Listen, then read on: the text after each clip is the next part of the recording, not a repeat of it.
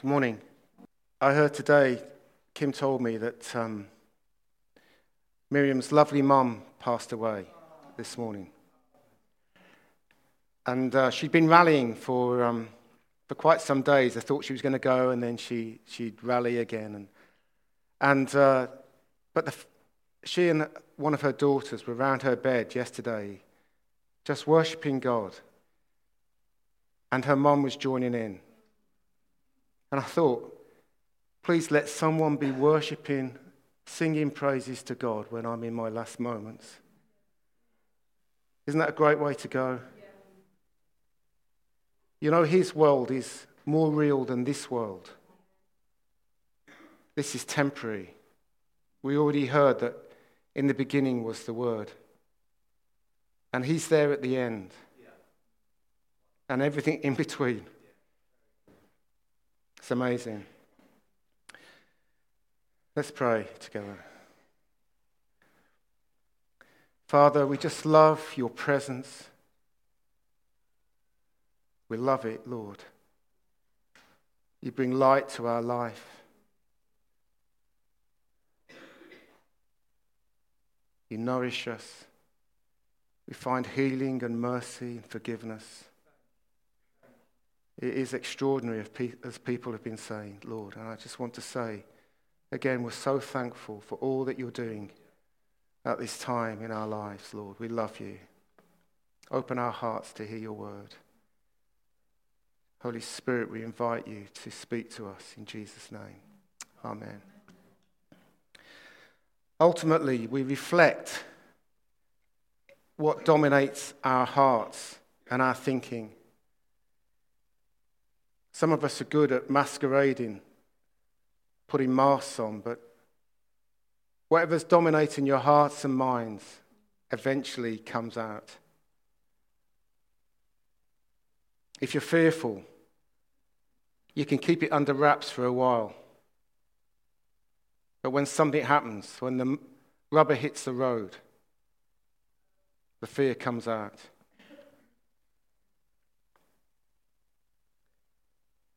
If you're around people that are negative, I had an electrician come to my house. He was one of those that said, that's difficult. Oh, God, I'm not sure about that. I spent about 2 minutes with him. I thought, get him out of my house. I cannot stand it any longer. Seriously. The next electrician came. I'm sure that's possible. I'm sure we can do that. Yep, I think that's doable. Who would you rather be around?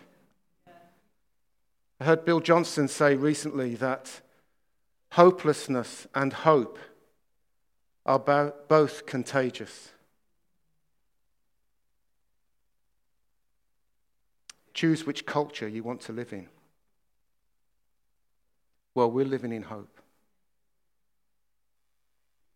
His kingdom brings hope. His presence brings hope. What do you carry? What would you like to carry? Jesus is our model. He shows us how to live in every way. I know he's the Son of God, but he lived life as a man, fully God. It's a mystery. But in his capacity, fully as man, he models how we're to live our lives in intimacy, walking with God. He demonstrates that it's possible, no matter what the storms. It's entirely possible to be without fear,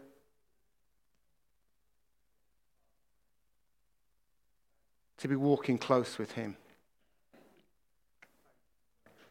So this talk is about disciples learning to rest. You might think that that's a contradiction in terms.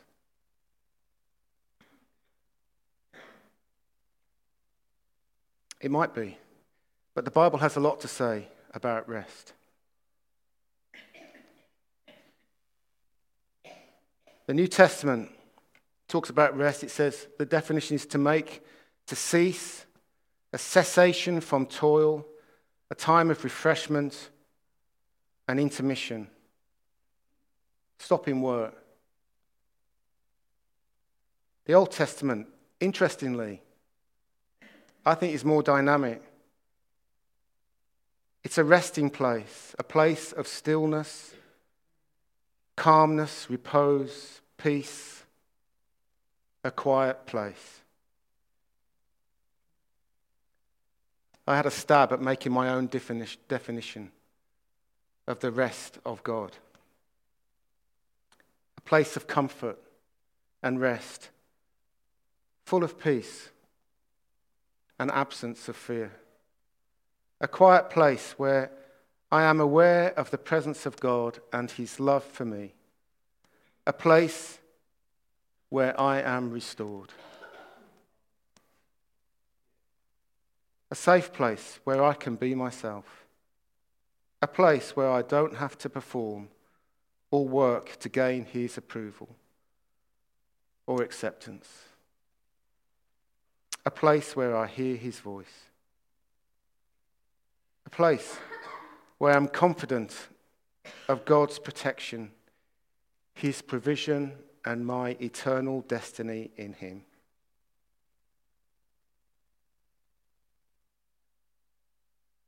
You might think I did pretty well forming that definition.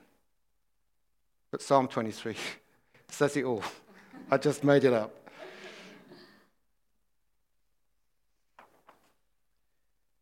I found this passage in Jeremiah. When I say I found it, it was part of my daily readings this past week. It says, "Cursed is the man who trusts in man and makes flesh his strength, whose heart departs from the Lord. For he shall be like a shrub in the desert, and shall not see when good comes, but shall inhabit the parched places in the wilderness, and a salt land which is not inhabited." In contrast, blessed is the man who trusts in the Lord, and whose hope is the Lord. He shall be like a tree planted by the waters, which spreads out its roots by the river, and will not fear when heat comes. But its leaf will be green, and will not be anxious in the year of drought, nor will cease from yielding fruit.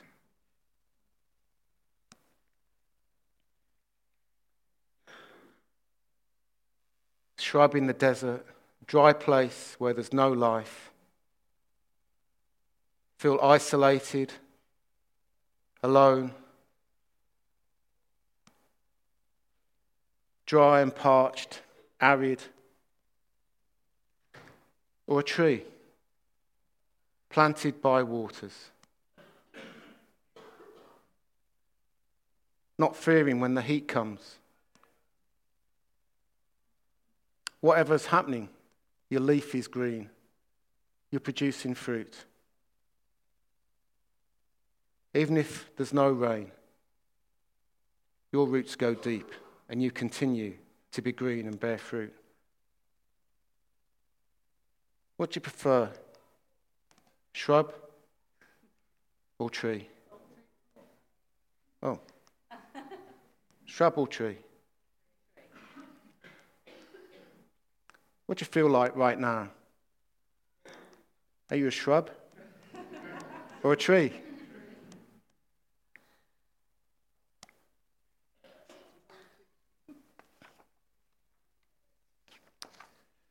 I long to be a tree. Always. Let's look at Jesus, because he, as I said, he models what it's like for us. It's from Matthew 8. Now, when he got into a boat, his disciples followed him, and suddenly a great tempest arose on the sea, so that the boat was covered with the waves, but he was asleep. Then his disciples came to him and awoke him, saying, Lord, save us. We are perishing. But he said to them, why are you fearful, O you of little faith?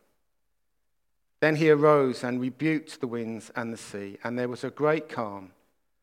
So the men marveled, saying, who can this be, that even the winds and the sea obey him?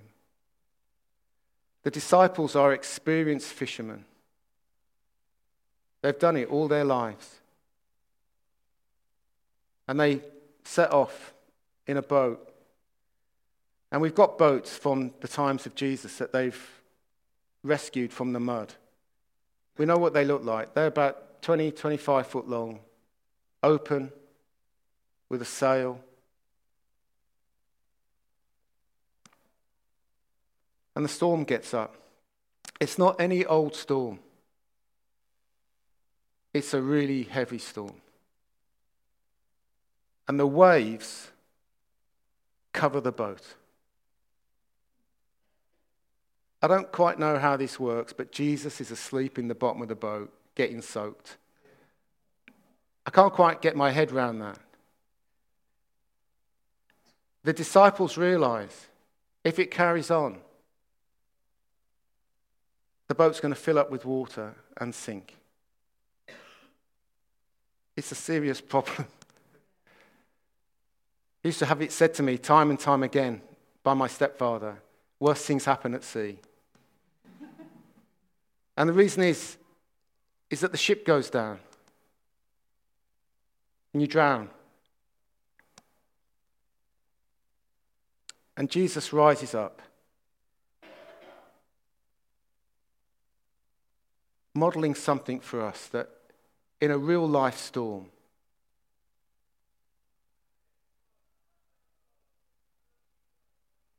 there's an absence of fear with him. Many of you know that I spoke recently about my brother, and he's here today, interestingly, which is really lovely. When he told us that he had leukemia, I thought, I'm not worried about this. God's got this. I don't want to portray myself as being someone without feelings. There are times that I panicked.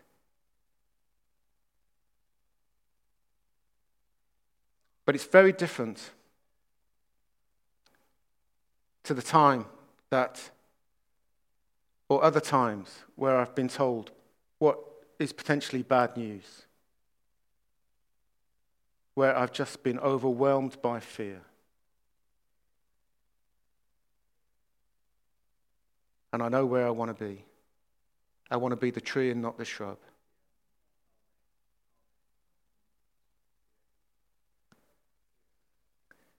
On another time, Jesus had messengers come to him, and they said, Jesus, your friend Lazarus is sick.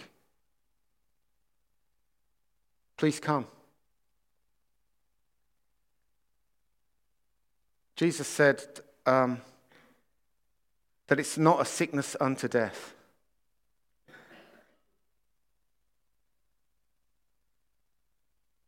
But it's for the glory of God. And he stays where he is for 2 days. And when he decides to go, one of the disciples said to him, hey Jesus, don't you remember last time we were down in Judah, they nearly stoned you to death. Why would we be going there? When storms happen in our lives, quite often people can say things to us that are not helpful. In fact, they'll tell you what to do. Even your children tell you what to do.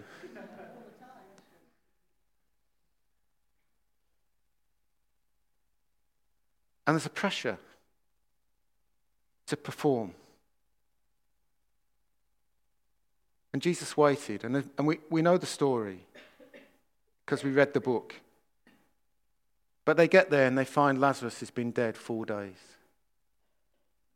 Mary and Martha both say to him, Jesus, if you'd have been here, he would have been well. But he models something amazing.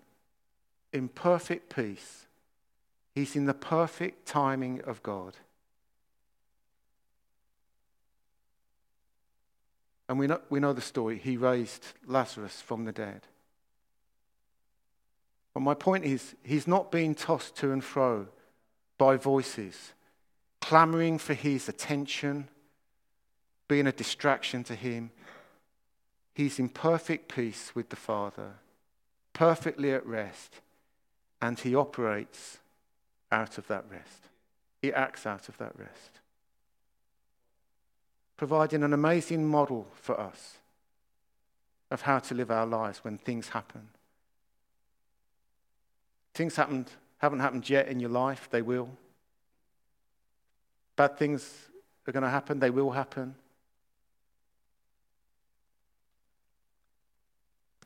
As Christians, we're not protected from bad things happening. But what we have is the Saviour showing us how to live our lives and giving us a confidence and an assurance that he is with us. And did you notice in both those stories, Jesus is the solution. He is the solution to everything. He's the solution to the world's problems. He's the solution to North Korea. He's the solution to Donald Trump. He's the solution to the lack of food, to the ozone layer, to climate change. He has the solution. And we're in him.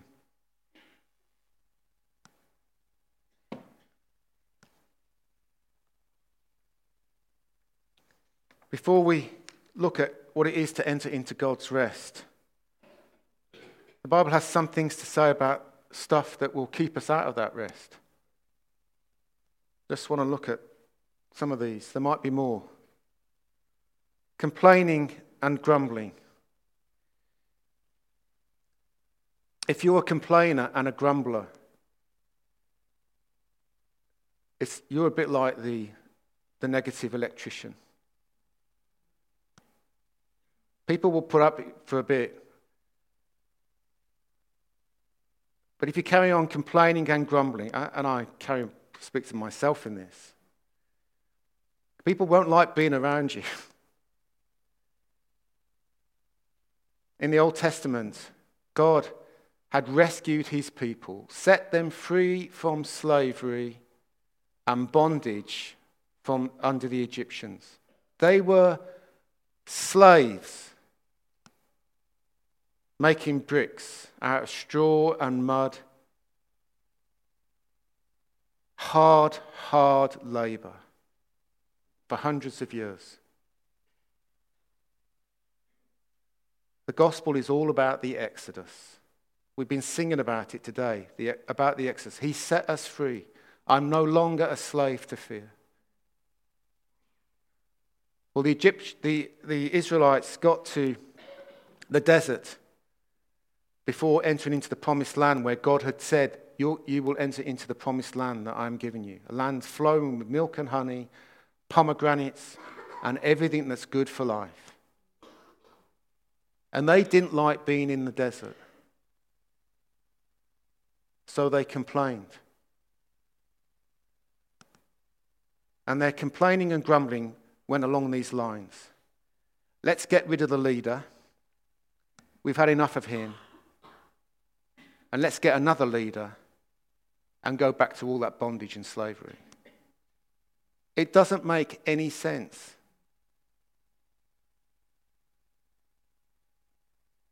And it upset God.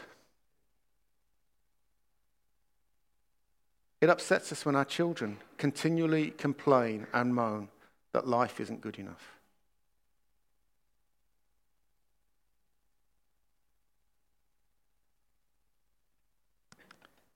Stop complaining. I don't know what else to say.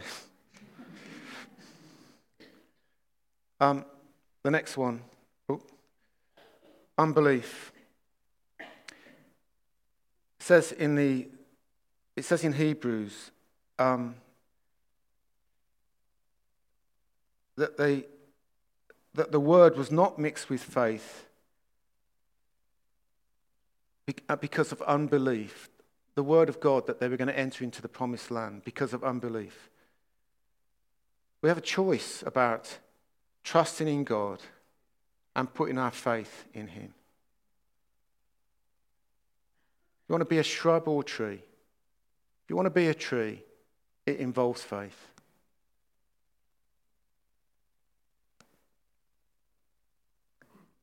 Can I just say as well, you know the gospel talks about the road being narrow that leads to life, and the road being broad that leads to destruction. The road that is narrow is through Jesus. But when you come to Jesus, we don't stay on that narrow road. In fact, there is more freedom and expanse in Jesus. There is more hope in Jesus than anything else that the world has got to offer. Anything. By far. Thousands of times over.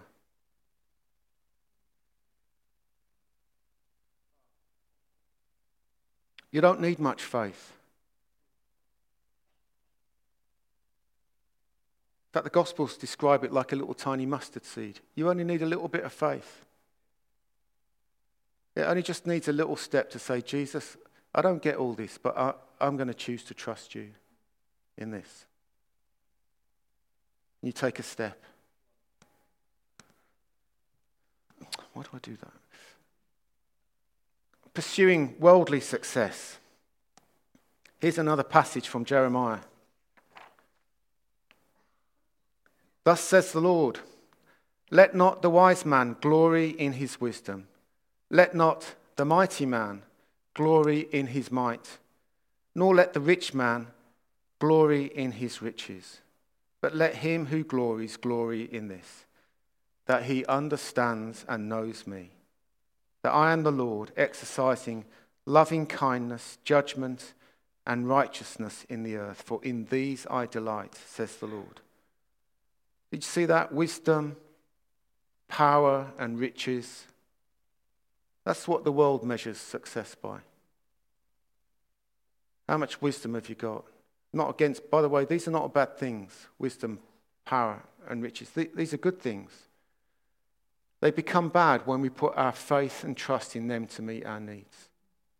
When you're in a boat in the storm and the waves are crashing in, there's no amount of wisdom, power, or riches that are helpful to you.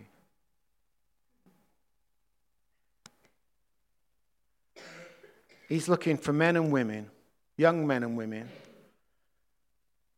of whatever age, to understand him and to know him, to be acquainted with his ways and to do them. That is the place of security and rest. He longs for relationship. The know him is being intimately acquainted with him. To become intimately acquainted with someone, you've got to spend time with them.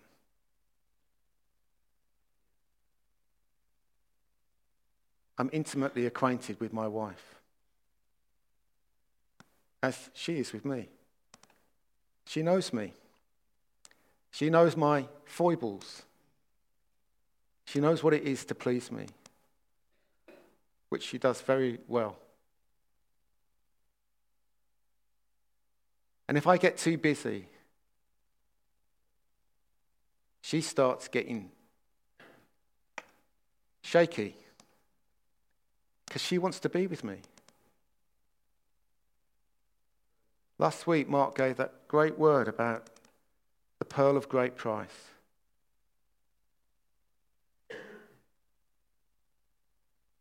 The Father longing to be with his children. He longs to be with you. He's not distant or remote. He's very clear, very near. He says, my sheep hear my voice and they know me. The issue for us is not him speaking or his voice. The issue for us are all the other voices that are clamoring for our attention. Do you know what I mean?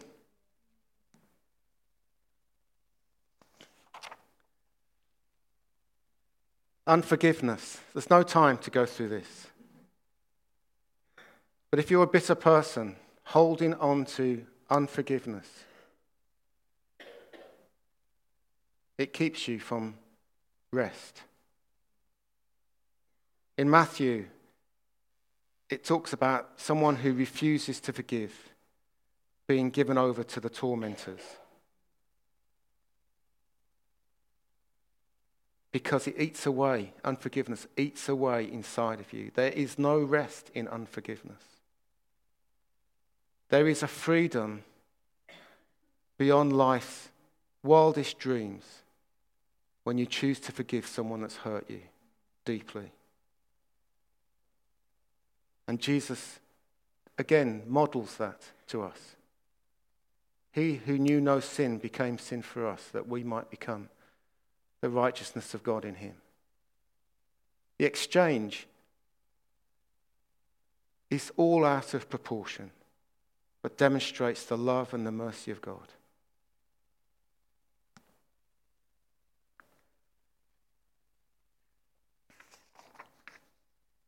Living under law, not under grace. I was really good at this. It is the most unpeaceful place to be on the face of the earth.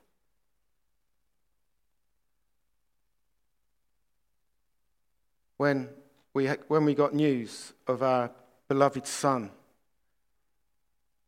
being killed in a motorbike accident, Kim and I, we were in Birmingham and we rushed back to London. It was like an explosion going off. Even the quietest noise was loud. We were so traumatized and in shock. And I wasn't in the place then, and we weren't then, that we are now. And the accuser came. You know the accuser's the devil. He accuses the brethren, the people of God, day and night. And the accusations were, Joel died because of your sin. Bluntly. Because we knew there were things in our life, in our past, that we were not proud of. And they just came. They came right in front of our eyes, and they became so real, and we were so fearful that they just completely dominated our lives. He's died because of our sin. It was a complete lie. Total, utter, unadulterated lie.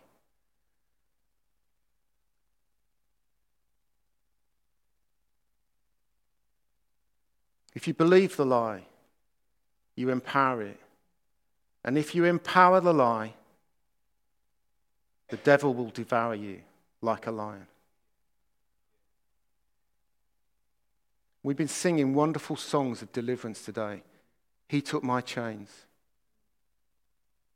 He ransomed me, my Saviour, my Redeemer. Amazing grace, how sweet the sound that saved a wretch like me.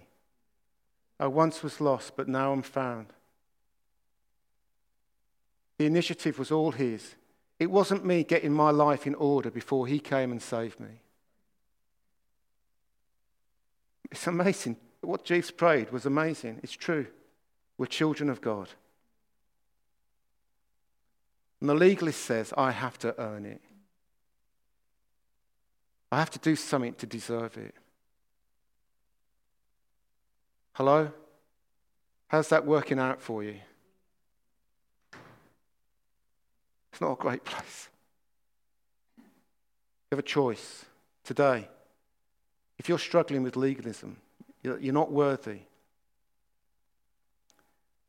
Guilt is to do with something that you did wrong. Shame is to do with who I am, that I am a flawed individual. Jesus took both on the cross. If you're in Christ, you're not flawed. You're a son of God. And another thing that came to me were regrets that I have. Things that if I could have my time again, I would steer clear of. Jesus died for them as well. Everything that's past, that's not of him, he died for. Don't let regrets hold you back. Give them, as Adam said, that we can cast our cares upon him, for he cares for us. Give up your regrets today. Don't let them hold you back another day more.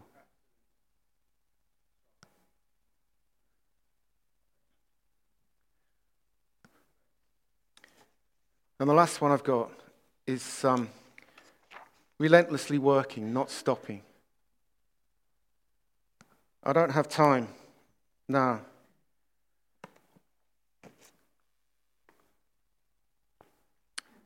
There's a series of books called Emotionally Healthy by Peter Scazzero. They are outstandingly good books. And he talks about a Sabbath rest, not under law that we come into a Sunday and that we don't do anything. But his Sabbath is about choosing to set aside time to be with God and to do things that are restful. So he sets aside a time every day to read the Word of God, to ask God to speak to him, to reflect on it. Not just once, he'll do it 2, 3, 4 times a day. And he's found that as he does that,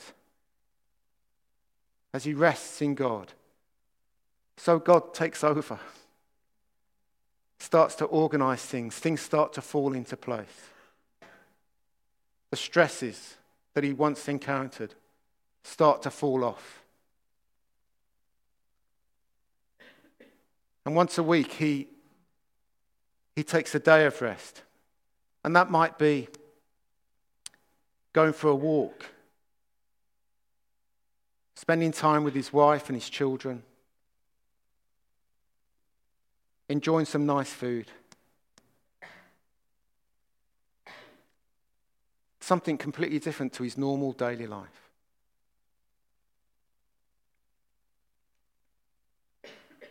I've started playing golf, but that's not restful because it's so bad.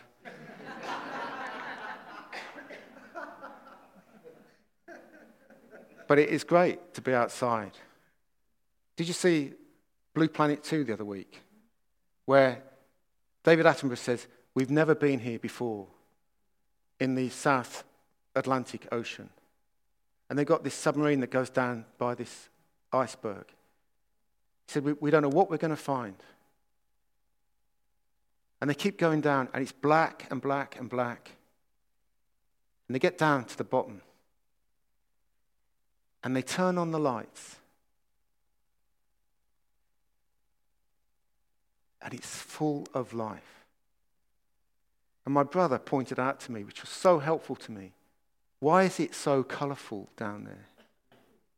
Why is there all that colour in all that blackness when no one can see it?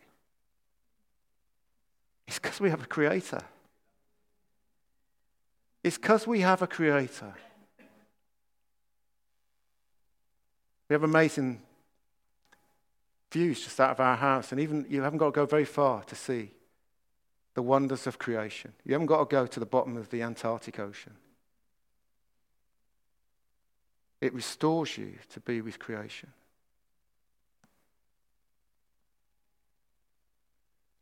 And he talks about contemplating him. Time's running out, and I'd love to talk to you on another occasion about hearing his voice. You know, when you hear his voice, it makes me emotional right now. There is no value or price that you can put on hearing his voice. It restores you. It sustains you. Fear has to flee in his presence.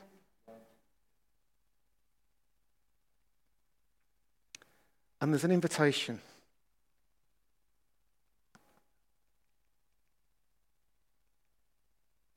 From Jesus.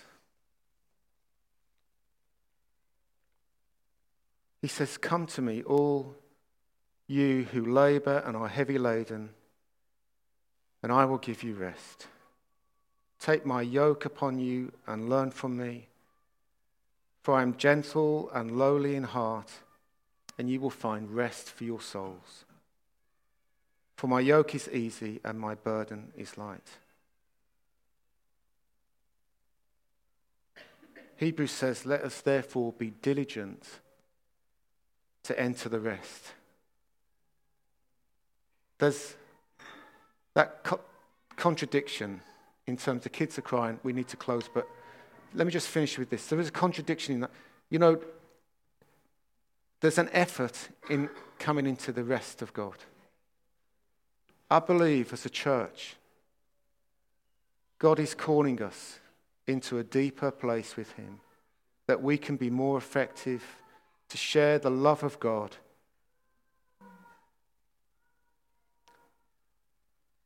and give his hope for a world that lives in hopelessness. Amen? I think we need to respond. Let's stand together and we'll pray.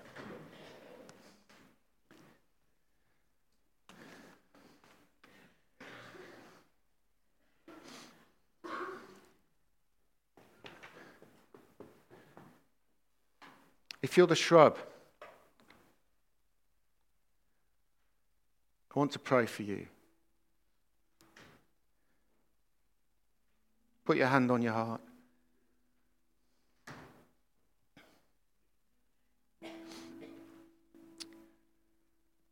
Lord Jesus, I don't want to be a shrub anymore in a dry, arid place. I don't want to be a person that constantly lives in dry, arid places. Lord, I want to know what it is to be a tree planted by streams.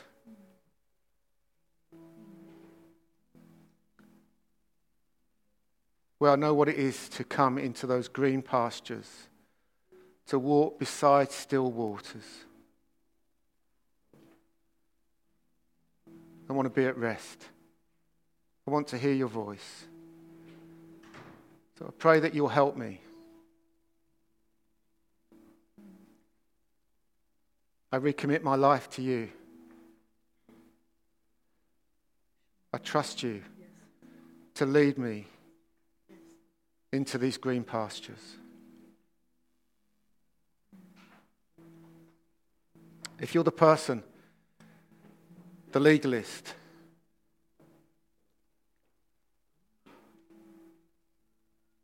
here's the prayer for you. I renounce the lie that I am unworthy.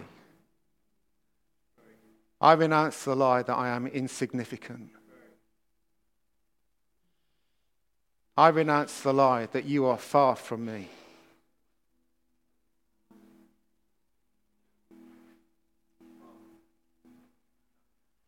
From this day forward, I renounce the lies that I'm no good, that I'm flawed material. I am a son of God. I am a daughter of God. I'm a child of the living God. And I choose to come to my Father.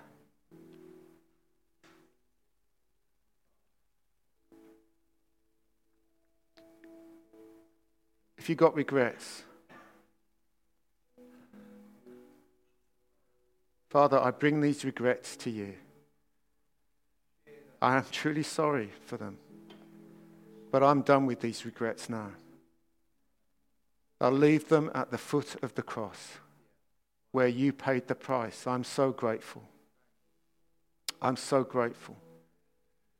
And I receive in return robes of righteousness, the ring on my finger, the shoes on my feet that declare that I am a daughter of God, a son of God.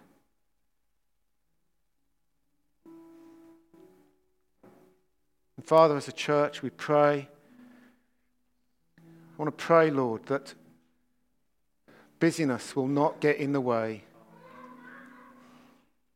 of being with you. It's not enough to come to church on a Sunday. You cannot get your tanks filled up just on a Sunday. Father, we ask you to help us by your Spirit to come daily into your presence, to be filled again, for your word to speak to us, to be restored. In Jesus' name, amen.